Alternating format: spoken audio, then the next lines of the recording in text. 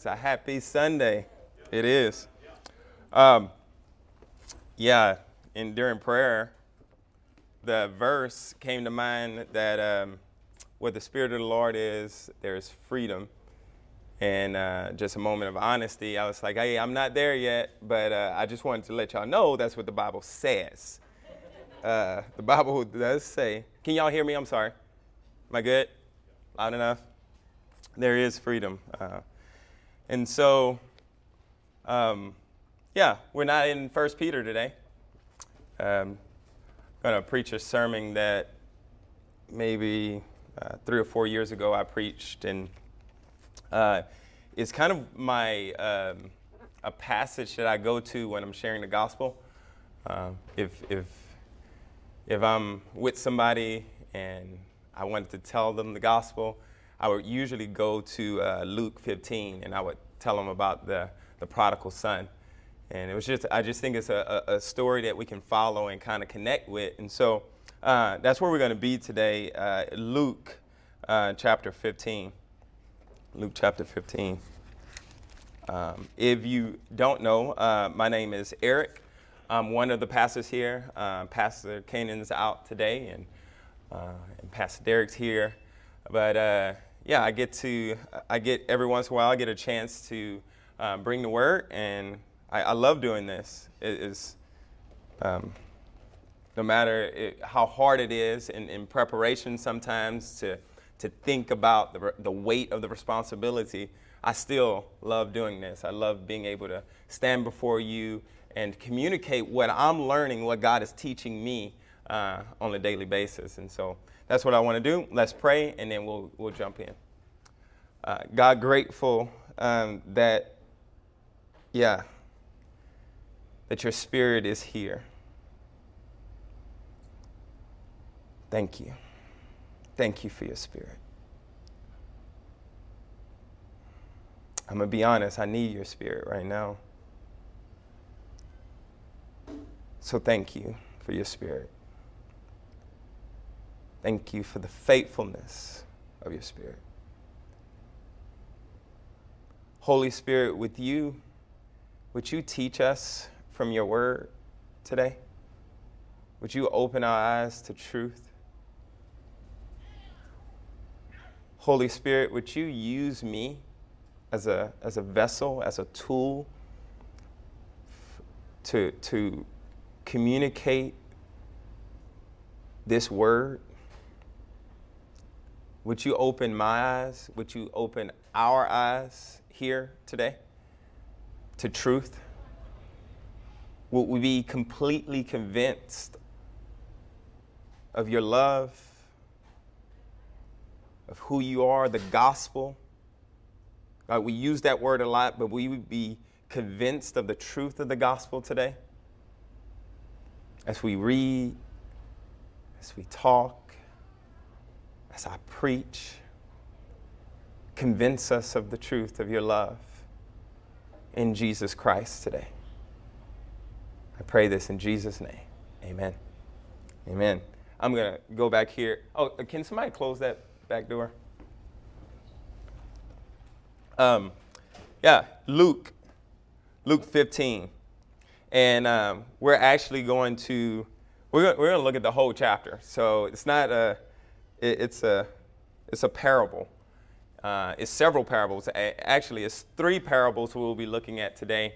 And if you don't know what a parable is it's a short allegory, a story designed to illustrate or teach some important truth.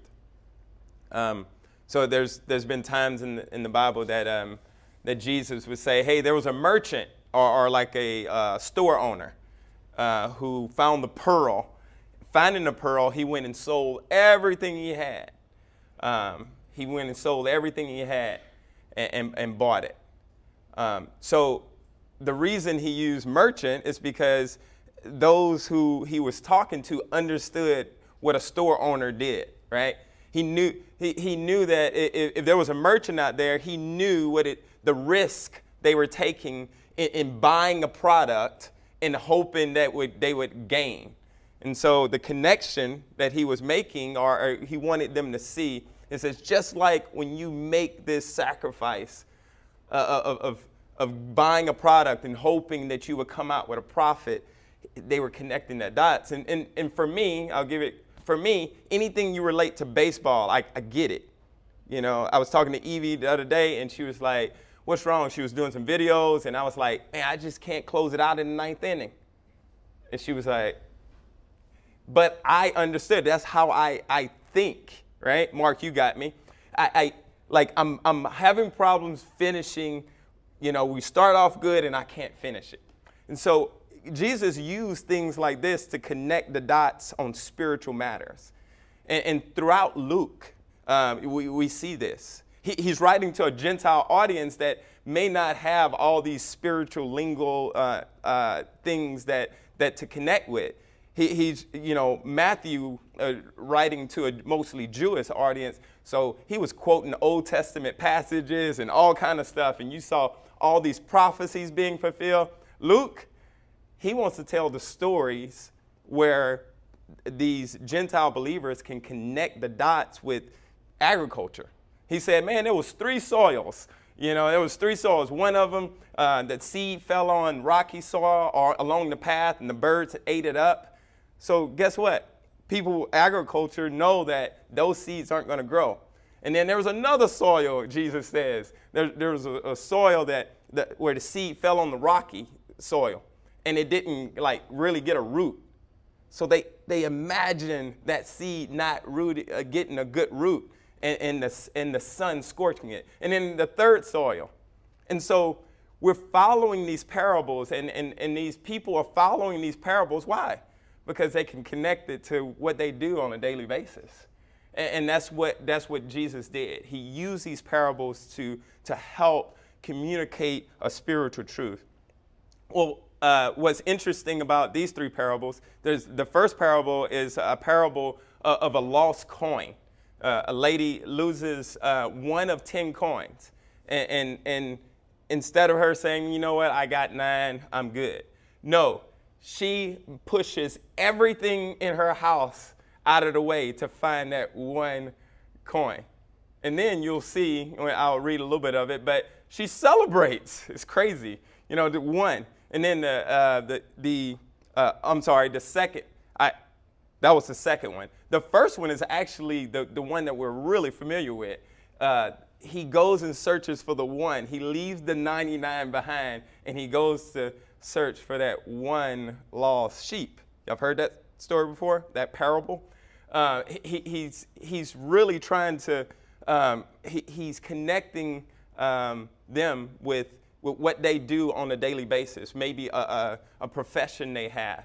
And he's saying, hey, Jesus left the 99 in the open field and went to find the 1. And then the last parable, he tells of a prodigal son, and that's kind of where we'll end today. But all it is to just communicate a strong spiritual truth. Oh, what I was saying is that he does the same parable or the same type of parable 3 times to communicate a specific truth.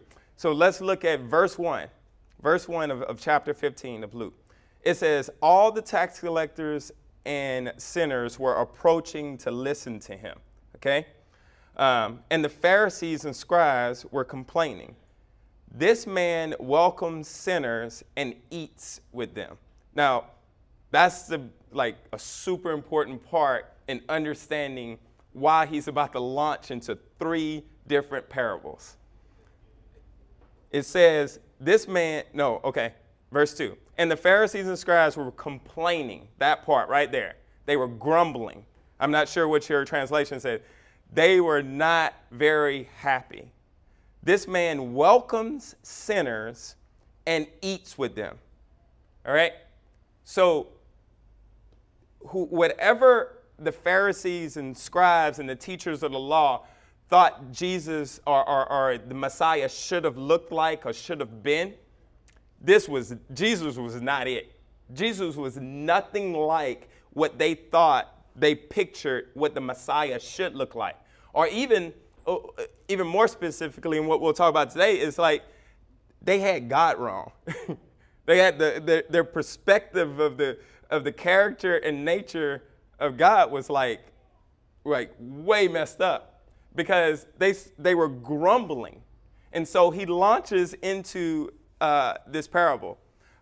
In verse 3, it says, so he told this parable. What man among you has 100 sheep and loses one of them, does not leave the 99 in the open field and go after the lost one until he finds it?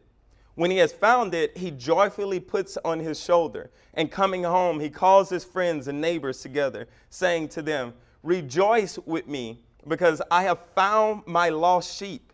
I tell you, in the same way, there will be more joy in heaven over one sinner who repents than over 99 righteous people who don't need repentance. There's obviously a care for this lost sheep. This is one of his own. This is one of his children, one of his that he's taking care of, that he's responsible for. So if you ever thought that, man, you know what, God's really not too interested in me. Well, remember, this is in response of a bad perspective, a bad understanding of who God was, right? They're grumbling because Jesus is healing people on the Sabbath, right? He's loving a Samaritan woman, or he's touching a leper. I mean, he's everything they don't connect with holiness and who God is. And so God is helping them understand it by talking about these 99 sheep that's left in the field, but he goes after this one. And not only does he go after this one, when he finds it, he puts it on his neck and he carries it home and he celebrates. There's a celebration that goes on. So what we're just continuing to see, and these three parables are just going to continue to press in who God is, really, rather than who we make him out to be. Make him out to be. The second parable, verse 8, starting in verse 8, it says, what woman who has 10 silver coins, if she loses one coin, does not light a lamp, sweep the house, and search carefully until she finds it? When she finds it, she calls her friends and neighbors together, saying, rejoice with me, because I have found the silver coin I lost. I tell you, in the same way, there is joy in the presence of God's angels over one sinner who repents. There's activity going on in search of this coin, right? We think God's just sitting back and letting us deal with, or letting us just run from him. But he is actively pushing desks and pushing couches out of the way and beds out of the way and lifting, sofa cushions in search of this one coin. That the picture is us. The picture of he is the person that is actively reaching out to us and loving us and calling us back. And not only that, he celebrates. There's basically a party that happens when we repent. There's a party that happens when he finds this lost coin, or he finds this sheep that was lost. There's an intimacy. There's a active desire to see you back in the fold. This is the picture. This is the image that we should come up with when we think about our God. Old Testament or New Testament, whatever we read, we see constantly, if y'all have been doing your CBR, you'll see in Ezekiel constantly, he's not just saying that, hey, I'm going to punish Israel, but he's always saying in there, man, if they repent, because there's constantly a desire for his people to seek him and to know him again.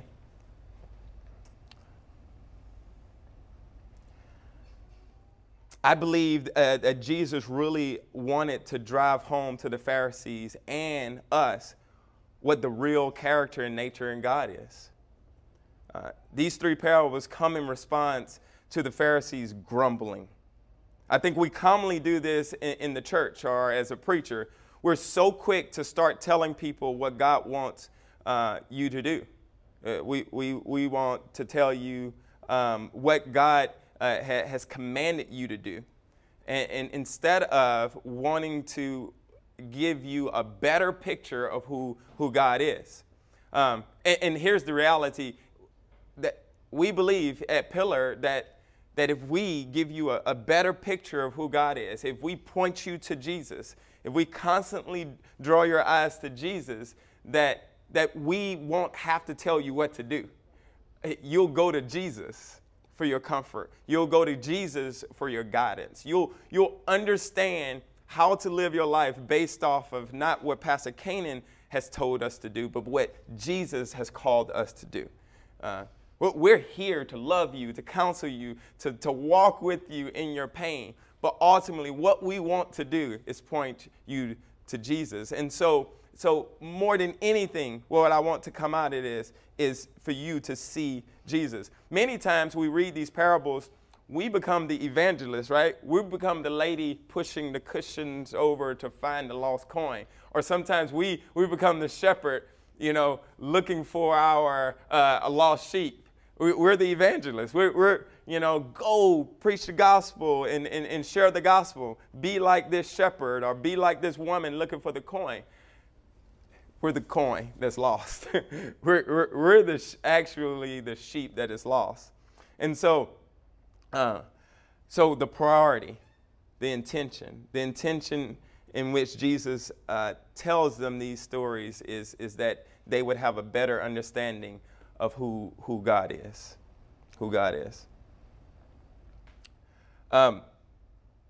The last parable is starting in verse 11.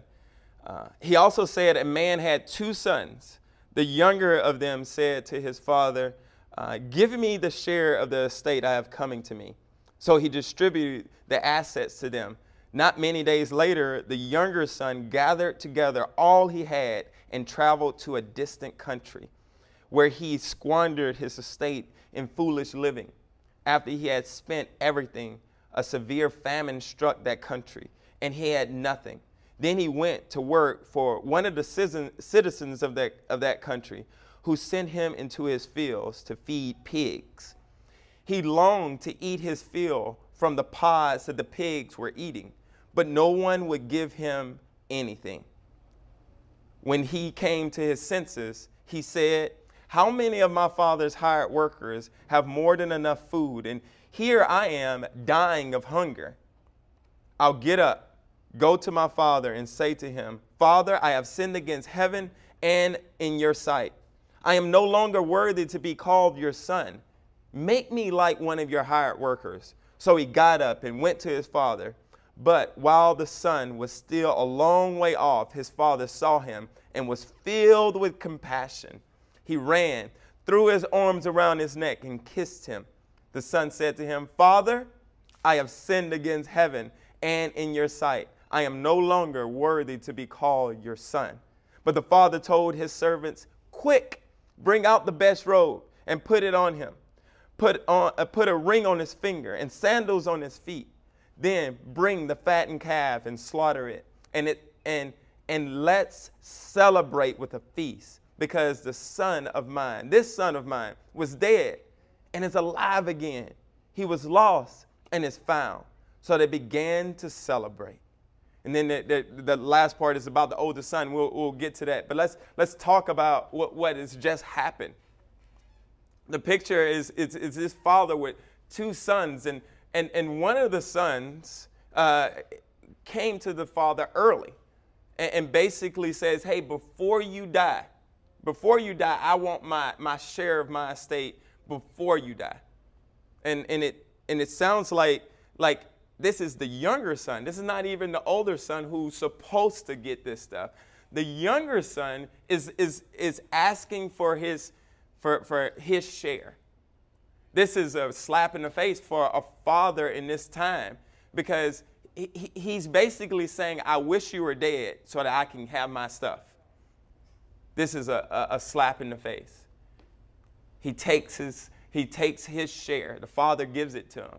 He takes his share, and he goes to a distant land, and he wastes it. He squanders it in wild living. The wild living, this idea of reckless wild living is like somebody just jumping, free falling. No control, right?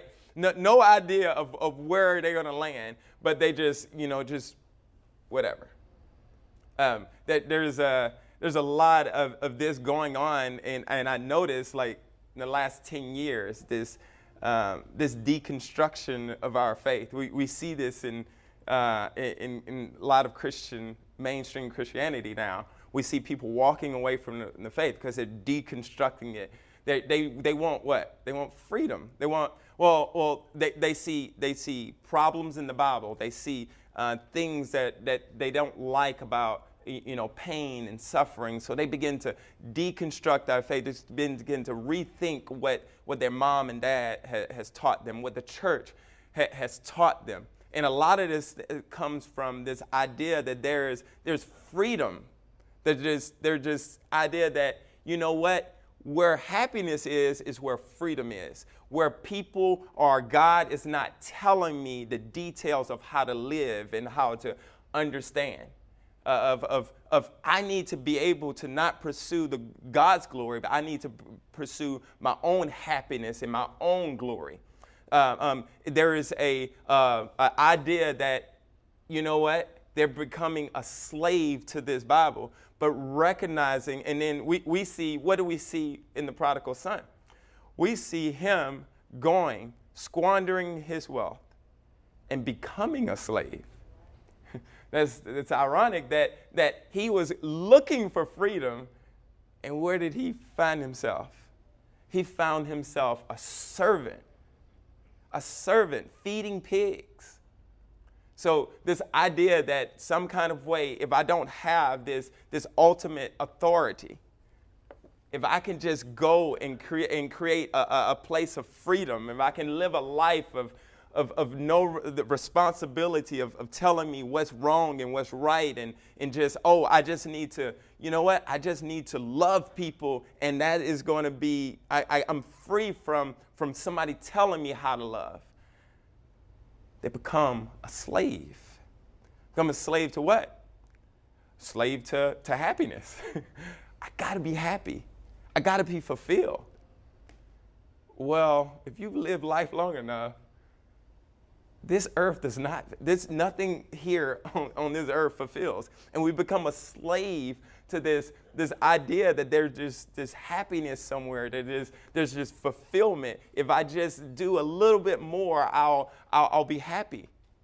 Maybe if I get married, I'll be happy. Maybe if I got a better job, you know what? I've been trying to do it the right way. I need freedom from this so I can find more success, more popularity, and then I'll be fulfilled. And then all of a sudden they become a slave to actually that. They become a slave to those things in our life. We become slaves to the one thing that we were running from, right? Thinking that this would bring us freedom. We must. But the idea here we see in this prodigal son, he comes to his senses, the Bible says. What does that look like? You ever had a moment of clarity after a deep depression where nothing you were doing was working and was making sense? You and your spouse are arguing and there's no sign of relief. You've been talking to your child about the same thing over and over, and they keep doing the same thing. The things at your job, you're at your job, and the same coworker keeps frustrating you, and nothing, and you're loving him, and then all of a sudden God gives you this perspective gives you these eyes to see that you've never had before. He opens your eyes. You come to your senses. A moment of clarity, a moment of understanding, of seeing him and seeing rightly what is actually going on. This man was in his father's home, had the food that he needed, had the clothing that he had all that he needed. And he's sitting here craving the pods that the pigs were eating. He comes to his senses. Thank God that God gives us those moments of clarity where we say, oh, the enemy is not my wife. Oh, golly. I thought she was the enemy. We have this moment of clarity to realize that, hey, this life, this earth, this is not my home. This moment of clarity is that I store up treasures in heaven. That God hasn't promised me, perfect and bliss here on earth. This moment of clarity where the Bible begins to make sense. That's what he had. This moment of clarity is like, oh, my father was taking care of me. I was good. His hired servants are living better than what I'm living right now. That moment of clarity. I am no longer worthy. And so he prepares his speech, right? He says, I'm going to go back to my father and I'm going to tell him, I'm going to repent. I'm going to tell him that I don't even deserve to be your son. I don't deserve to be in your house. Just make me like one of your hired slaves because that would be better than what I am. And so he goes home and the father, seeing him a long way off, and what does the Bible says? It says, had compassion.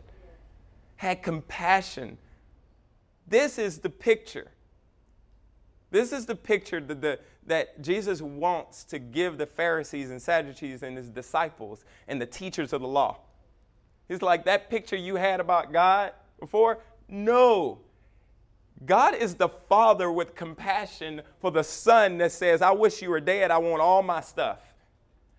God is the father of the compassion where he sees the son a long way off and he wants to hug him. He wants to hold him. He wants to say, welcome home. And if you see, he gets through part of the speech. Father, I've sinned against you. I've sinned against God and I don't deserve. Before he even, hey, go kill go prepare a barbecue basically. I forget what the wording. Go start the barbecue grill. And go put shoes on his feet. Put a ring on his finger and shoes on his feet to show, hey, a distinction that this is not one of my hired servants. This is a person of this home. This is one of my children. Put shoes on his feet so nobody gets confused that this is my child. Put the ring on his finger so he has a semblance that he belongs here and he's one of mine. Man, what a crazy thing to go from this idea that God is this ruler that hammers down sinners and as soon as we stray away a little bit, God hates us or we have to find our way to make God love us again. No. The picture or the parable of the story to show who God is he leaves the 99 to go find the one. He goes and pushes everything aside to find that one lost coin. Though he squandered all of his wealth and he cursed me, basically. When he repents, I love him and I can't wait to hold him and hug him and kiss him so that I can remind him of my love for him. There's the picture. They grumbled.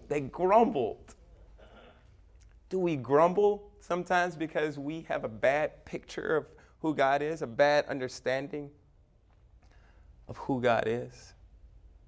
Had a good conversation with one of my kids the other day, and she said, well, so when I sin, does that make God hate me? My kids have heard the gospel 300 times. But she had this picture, some kind of way, maybe we gave it to her, this picture of God hating her because she messed up. Because of a mess up. And so we easily fall into that. I fall into those. And I wanna ask, when she asked me the question, I wasn't, blown away. I was like, man, she needs that moment of clarity, right? And I said, let's rethink about what sin is. Let's think about sin like this. Sin is your rebellion against God, not God's hatred or rebellion against you. God showed his love by sending his son and forgive you for your past, present, and future sins. That's the gospel. So when you sin, don't think it's God hating me or God not wanting to be around me. It's you walking away from him. It's rebellion. Sin is rebellion against God. You can't make me happy, but boy, this can. We're saying, God, you're not enough. This over here is better. That's what the prodigal son did, right? This home, all this stuff that I have is not enough. Give me my share and let me go and have my freedom. Remember, sin is us walking away from God. Why do we fight sin? We fight sin so that we can have intimacy with God. We don't fight sin so we can look good. So we can say, man, Eric's a pretty good person. No, we fight sin because we find intimacy in God in fighting that sin. Because sin, what does it do? It is us walking away from God.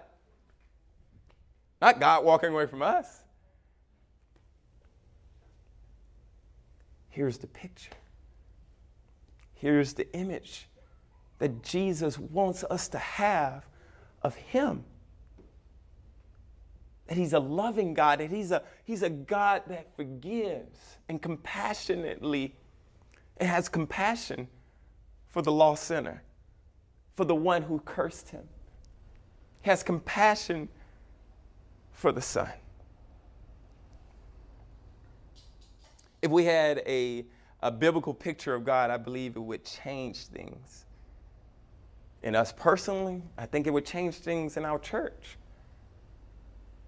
A biblical picture. I wouldn't have to say, hey, we're going to do some evangelism next week. Or man, we're gonna go serve next week in East Fort Worth. We're gonna do this and that. Our desire is for this to be so deep, so true in your own heart, in your own life, that this is your response to sinners, right? This is Jesus' response to us, sinners. Our response to sinners, to those who need to know the gospel. There's the picture. There's the example. I said this was what we aren't the evangelists. But now that we have the picture of who God is, I believe now we can be the evangelists. I don't think before we were good evangelists, right? Pharisees were terrible.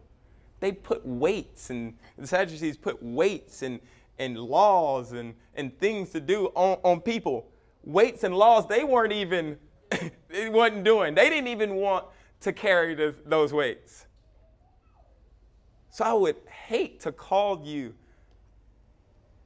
to engagement or to evangelism without this picture of who God is. Because what would you do? You go evangelize and create legalistic followers of the Bible, right? Of their own rules and regulations. Man, as you share with your kids and you share with your coworkers and your roommates and you share in the grocery stores, let it be this picture that you share of God's love. A forgiving God, a compassionate God, a God that cares and loves and that forgives.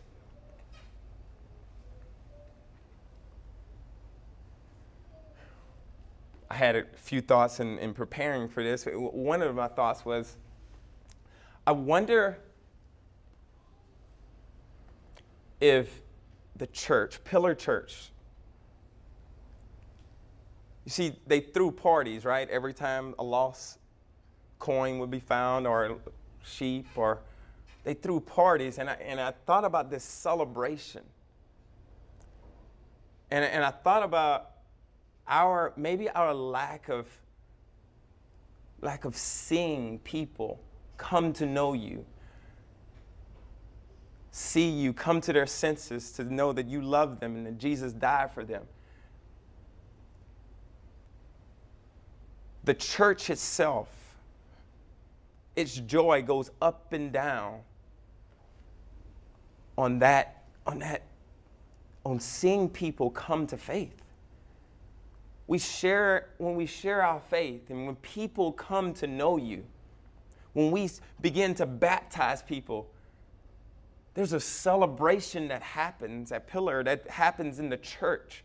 There's a joy that happens when we see lost people.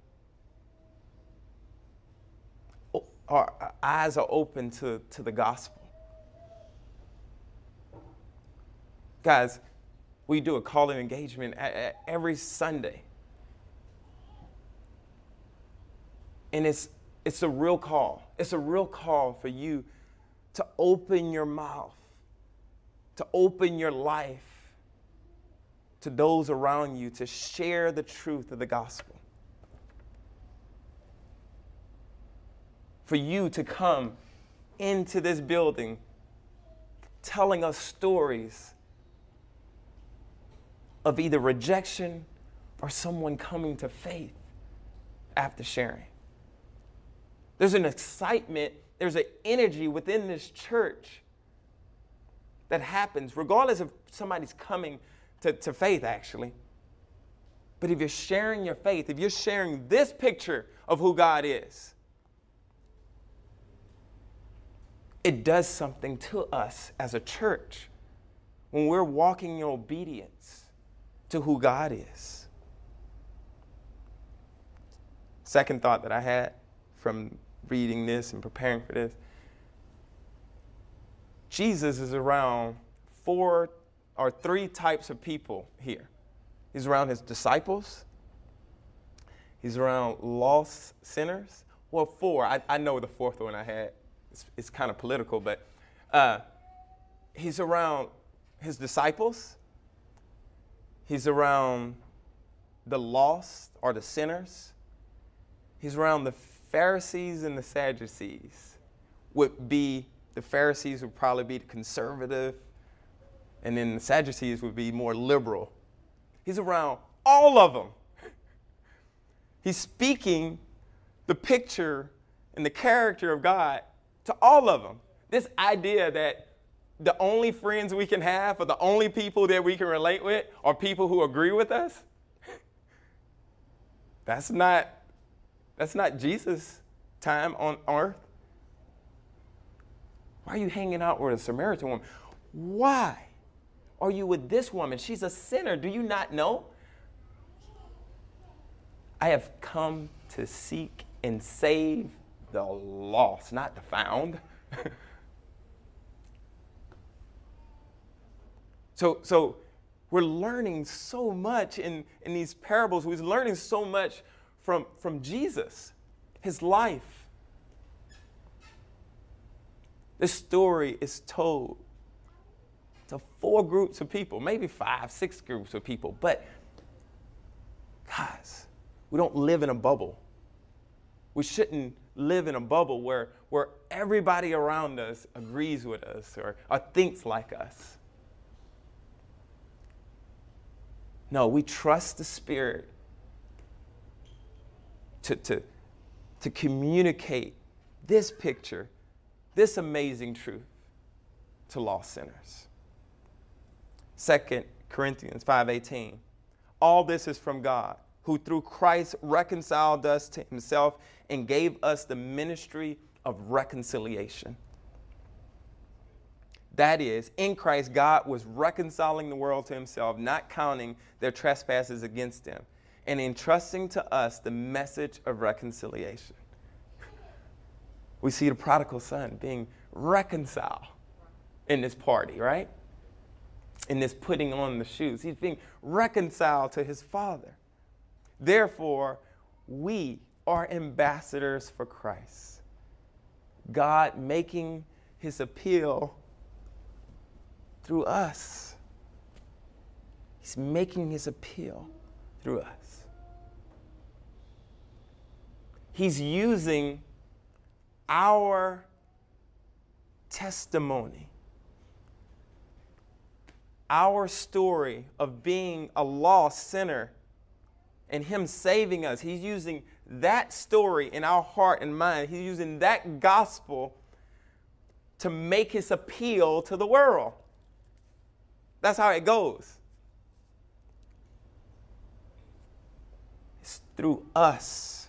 It's as we understand that we are the prodigal son. It's as we begin to understand that we're the lost sheep, we're the lost coin, that we begin to communicate to others. We start to make, we begin to see that God's making his appeal through us in this. Let's pray. God, thank you so much for him.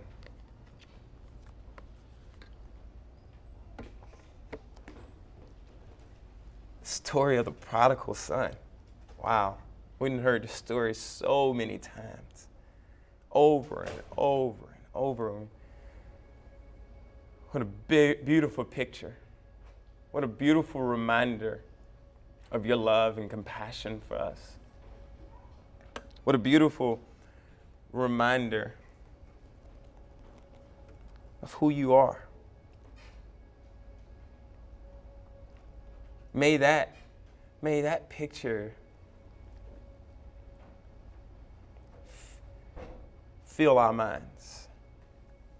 The picture of a loving Father seeing us all raggedy and shame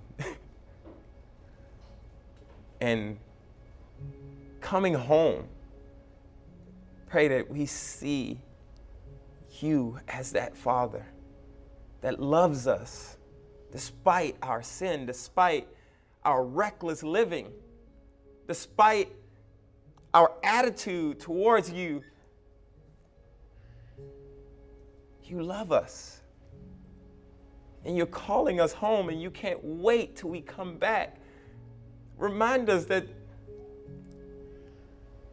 our sin is rebellion against you. It's rebellion against intimacy with you. May we not be fooled by the enemy who wants to say he doesn't love you anymore. Help this story come to mind when we hear the enemy.